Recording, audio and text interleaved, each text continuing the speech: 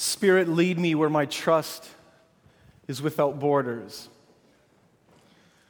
I've always sung that line in that song thinking figuratively, about the borders of my faith, about the borders where my fears start, about the borders of where I've yet to go and the options and possibilities of discipleship in my mind. But the Spirit is leading us beyond borders, way beyond those. Right now, in the world, there are 196 different countries. Well, it depends who's counting. Some would argue there's a few less, some a few more, depending on who's in power and what your political agenda happens to be. They say the world is getting smaller. We live in a global village. The families of nations are coming closer together. 192 of them now participate in the United Nations. Nearly every single recognized country in the world. There's a quick demonstration even of how this affects even our own community. If you were born in a country other than this one and yet attend Dordt College, will you stand up a second?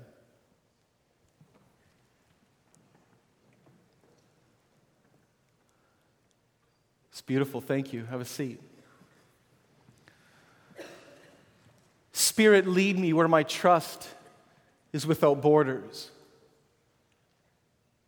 Even national borders? Father, to trust what you would be doing on the other side of the world. To trust people who don't look like me, talk like me, have the same ancestry as me. Are you there too? 196 countries, and way too many of them are at war with one another. Conflicts rage. Estimates right now that there are at least 10 different conflicts going on in the world where the body count is a minimum of 1,000 people from battle-engaged victimization. Some of even the top 10 body count wars taking place in the world are not even between one country and another, but within countries. The battles between the drug cartels and government and established forces in Mexico and Colombia rank within the top 10 killing wars in the world right now. There are the wars we see and the wars we don't see. There are the invisible wars, like Ebola in West Africa, plaguing another portion of humanity right now. Spirit, lead me where my trust is without borders. It was the Pentecostal vision, wasn't it? When our allegiance is to Christ and to be able to hear the language of love and the language of truth would transcend even borders and nationalities and languages. And the vision cast that one day every tongue, tribe, and nation would find their home, find their place, and bow their knee before the one who is sovereign over all. Wars rage all over in the news today. It's pretty discouraging. My wife and I spend a lot of time falling asleep at night talking about a lack of hope in places like Syria. The battle in Israel and Palestine that just never seems to really go away. The ones that are boggling to the mind in places like Northern Ireland, where different factions, even within Christianity, draw blood with one another. Nigeria and Boko Haram. ISIS, this little Muslim caliphate is going through more names than the artist formerly known as Prince and keeps changing regularly. Afghanistan, the drug cartels, nations wage war.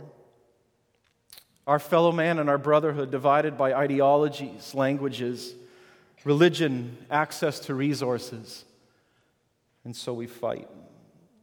Some of these battles are so old that they surpass even the generations that we can remember. People wake up into a world knowing that they are taught to hate somebody, not even necessarily knowing why, and taught to own the hate of a generation that has gone before. God has been speaking into the differences between nations and painting a picture for something bigger than that. In the prophetic, cultural architect imaginations of those who will follow him. One of the great problems in our reading of the Old Testament is we tend to think that God is pretty ethnocentric. That he's interested in Israel and the Jewish people to the exclusion of others. And one of the things that I've learned going back through and reading the prophetic books is that this simply is not the case. All of the prophetic books, major and minor, save 2, have oracles addressing other nations. 2 books are simply for other nations and don't even mention Israel. In the one we'll cover next week in Jonah, God even says, should I not be concerned about a nation like that? Moses, the fountainhead of the prophets, the first one ever to speak, actually first speaks engaging another country of the world as he's asked to go before Pharaoh. Only Hosea and Haggai don't mention other nations in their prophecies. And when Abraham is called to form the people of God, the permeable walls that will be the kingdom and true Israel, he is told that the goal, the final outcome, that he will be a blessing to the nations. Today in this series we've been walking through in the Minor Prophets, we come to the book of Obadiah.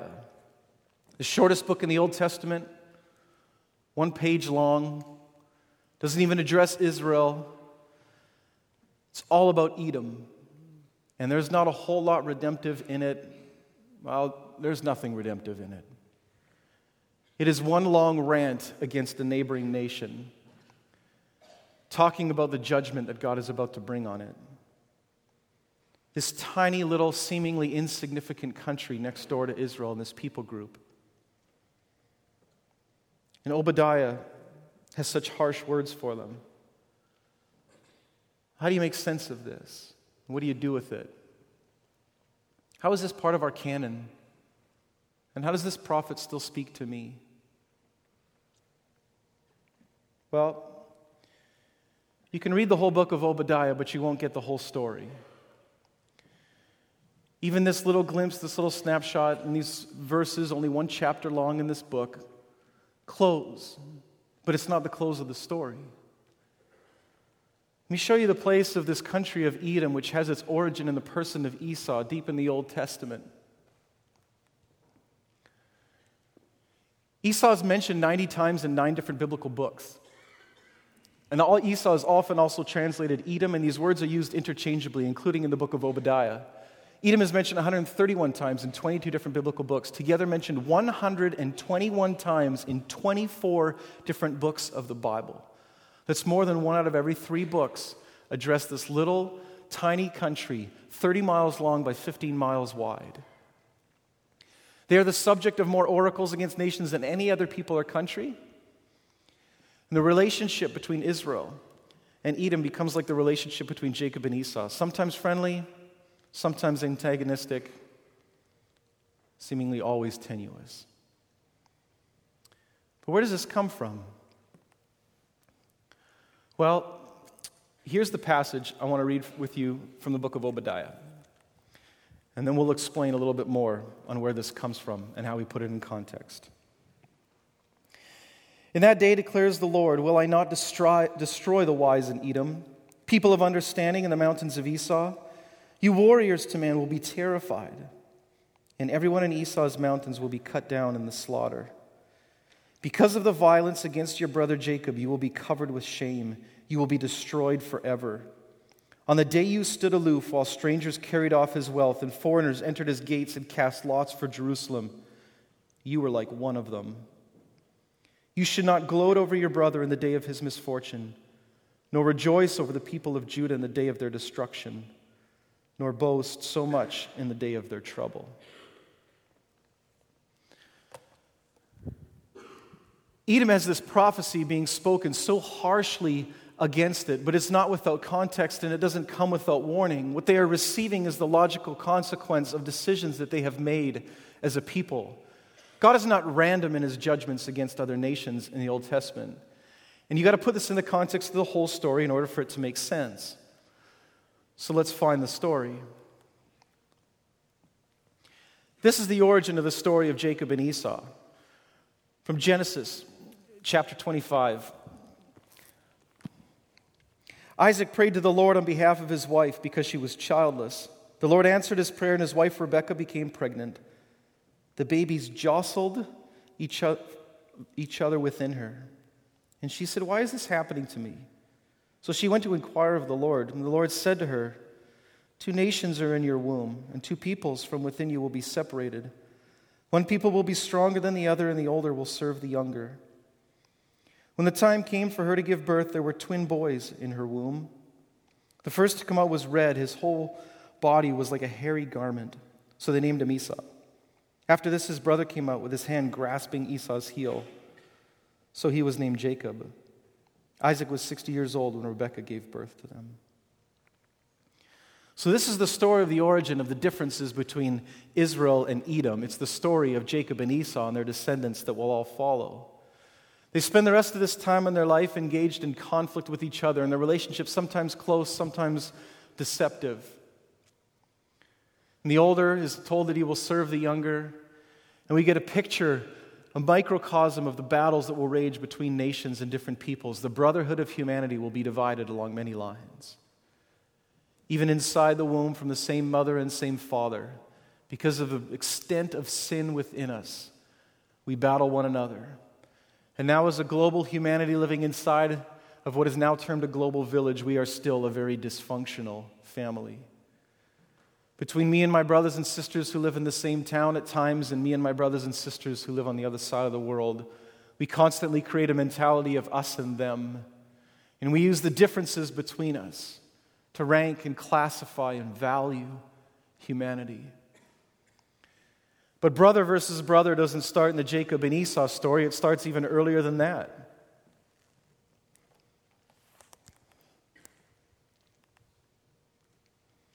The first brothers. First 2 brothers in the history of the world. Now Cain said to his brother Abel, let's go out to the field. And while they were in the field, Cain attacked his brother Abel and killed him. Then the Lord said to Cain, where is your brother Abel?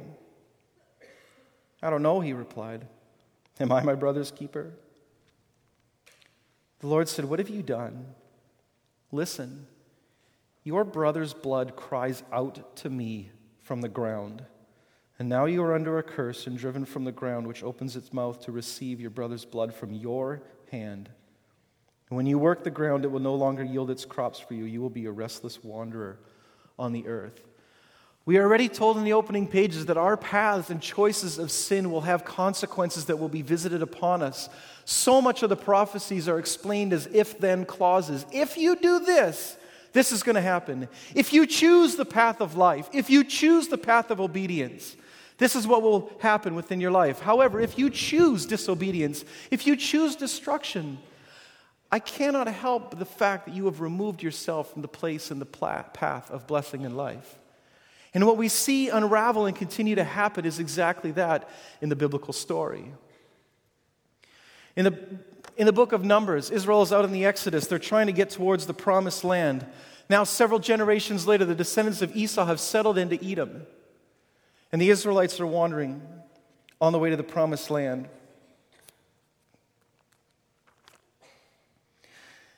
Now we are here at Kadesh, a town on the edge of your territory. Please let us pass through your country, through Edom. We will not go through any field or vineyard or drink water from any well. We will travel along the king's highway and not turn to the right or to the left until we have passed through your territory. But Edom answered, you may not pass through here. If you try, we will march out and attack you with the sword. The Israelites replied, we will go along the main road, and if we or our livestock drink from any of your water, we will pay for it. We only want to pass through on foot, nothing else. Again they answered, you may not pass through. Then Edom came out against them with a large and powerful army. This animosity continues to grow. It's passed down, it's passed down. The distrust breeds more distrust, and now they can't even pass through this country on their way to the fulfillment of God's promises. After that passage, as time begins to unfold, Israel settles into the promised land, and this animosity continues. Saul goes to battle against the Edomites. David goes to battle. Solomon goes to battle. The kings who will follow afterwards, again and again, they make allies with other countries, trying to get on top of one another, fulfilling all the while the prophecy that was spoken from the very beginning. You will fight against each other. This will be hard and it will be difficult because of what you have done. Finally, in 2 Chronicles, Edom establishes a bit of a lasting independence. Again, fulfilling the prophecy. But Jerusalem falls in 587 BC at the hand of the Babylonians in a judgment spoken by another prophet. The prophets have called for this. They have told Israel, you will be taken in exile and only a remnant will remain, and Israel will be redefined. You will no longer be seen as a people who are defined by genealogical or your bloodlines, but true Israel will be those who can come out of captivity. True Israel will be those who will receive the love of God and receive the mandate He's been given you to be a blessing to all the nations. But after this fall, after the Babylonians come in and ransack and destroy Jerusalem, it is the Edomites who come in like vultures and pillage the city. This is what prompts the book of Obadiah. It is not without precedent. It is not just fallen out of the sky. It has a massive, hundreds of years building historical context. Obadiah speaks against someone who is saying to them, this is your brother. This relationship has always been tenuous, and now here you are in their hour of need, ransacking, pillaging their city, swooping in like vultures. The way you have acted will be revisited upon you, and if this is what you want in this world, this is what will come of the results of your choosing. And so this story, this is the place of Obadiah prophesying, speaking to another nation, talking about God's plan and the unfolding of all of the nations. And finally, at the end of this timeline, we approach the New Testament. And in the opening pages here again in the New Testament, Edom comes to the forefront of the story. Herod the Great, a descendant of Edom, of Esau, is the one who calls for the death of Jesus and tries to kill him already as an infant. Edom comes up in other books in the New Testament, in Hebrews, and here again in Romans 9. Paul uses the Jacob and Esau story to explain God's sovereign choice and the notion of grace and how this works. Throughout the New Testament, we're reminded repeatedly that not all who are descended from Israel are Israel. Well, what does that mean? That those who will make up true Israel will be those who have engaged not in a circumcision of the flesh, but one of the heart. That what it means to constitute true Israel is not dependent on who your dad or your grandfather or your genealogical lines are tied to, but whether or not you will receive the Messiah that has come for the blessing of the nations and the reconciliation of all creation. The 12 tribes become redefined in a new Israel and the true humanity as Jesus surrounds himself with 12 disciples, reconstituting the new people of God. And the permeable walls that were allowed in the Old Testament already in the genealogy in Matthew chapter 1 of Moabites and people from other nations who will become part of the bloodline even of Jesus prove and show that it was never about just one nation, one people group. This is not a nationalistic conversation in the Old Testament. It is still and always has been about the blessing of all nations. Spirit, lead me where my trust is without borders, and I do not define myself from what country I come from, what language I speak, or the color of my skin. And so when the Pentecost arrival of the Holy Spirit comes, one language of truth, one language and vision and picture of what the kingdom of God and its allegiance will look like, stands and speaks, and all the nations of the world understand the voice of the Holy Spirit. And the borders come down between nations that have waged war. And another generation of the prophethood of all believers who sits here will have to engage in these conversations. We have waged war along all these lines, all born out of our selfishness and our insecurities and the sin that is within us. But the vision of the Holy Spirit for what will take place and for what Christ came to reconcile is so much bigger than our own fears and insecurities and greed. And we must come to terms with this. We must be people about whose Spirit of God will take us in trust beyond the borders of our own countries and our own allegiances, of the things we've been taught to put our faith in, of what we know and what looks like us and feels like home. Because God is moving and He is at work. True Israel will be all those who will claim this Messiah. True Israel will be those who follow Him.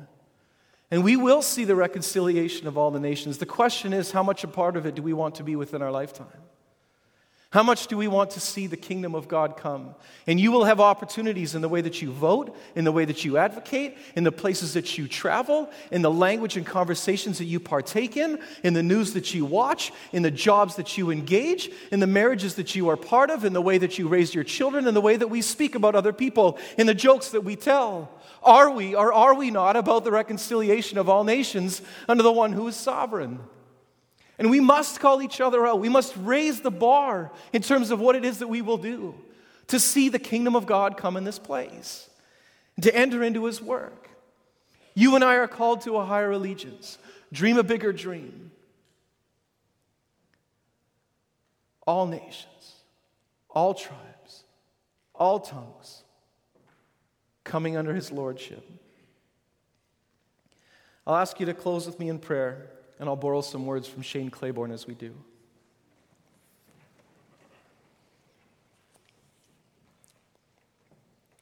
Father, today before your face and in this place of worship, we pledge our ultimate allegiance to the kingdom of God, to a peace that is not like Rome's, to the gospel of enemy love, to the kingdom of the poor and broken, to a king who loves his enemies so much, he died for them. To the least of these with whom Christ dwells. To the transnational church that transcends the artificial borders of nations. To the refugee of Nazareth. To the homeless rabbi who had no place to lay his head. To the cross rather than the sword. To the banner of love that flies above any and every flag. To the one who rules with a towel rather than an iron fist.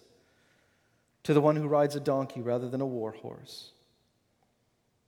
To the revolution that is setting both the oppressed and the oppressor free. To the way that leads to life. To the slaughtered lamb. Father, we pledge allegiance. And together we proclaim your praises. From the margins of the empire to the centers of wealth and power. And wherever you will take us, wherever we will go, long live the slaughtered lamb, under whose banner we walk. Amen. Will you stand and receive a blessing going in the rest of your day?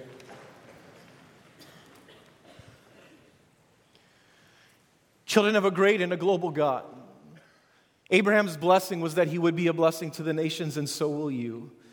We will follow our Savior. We will be about reconciliation of all things.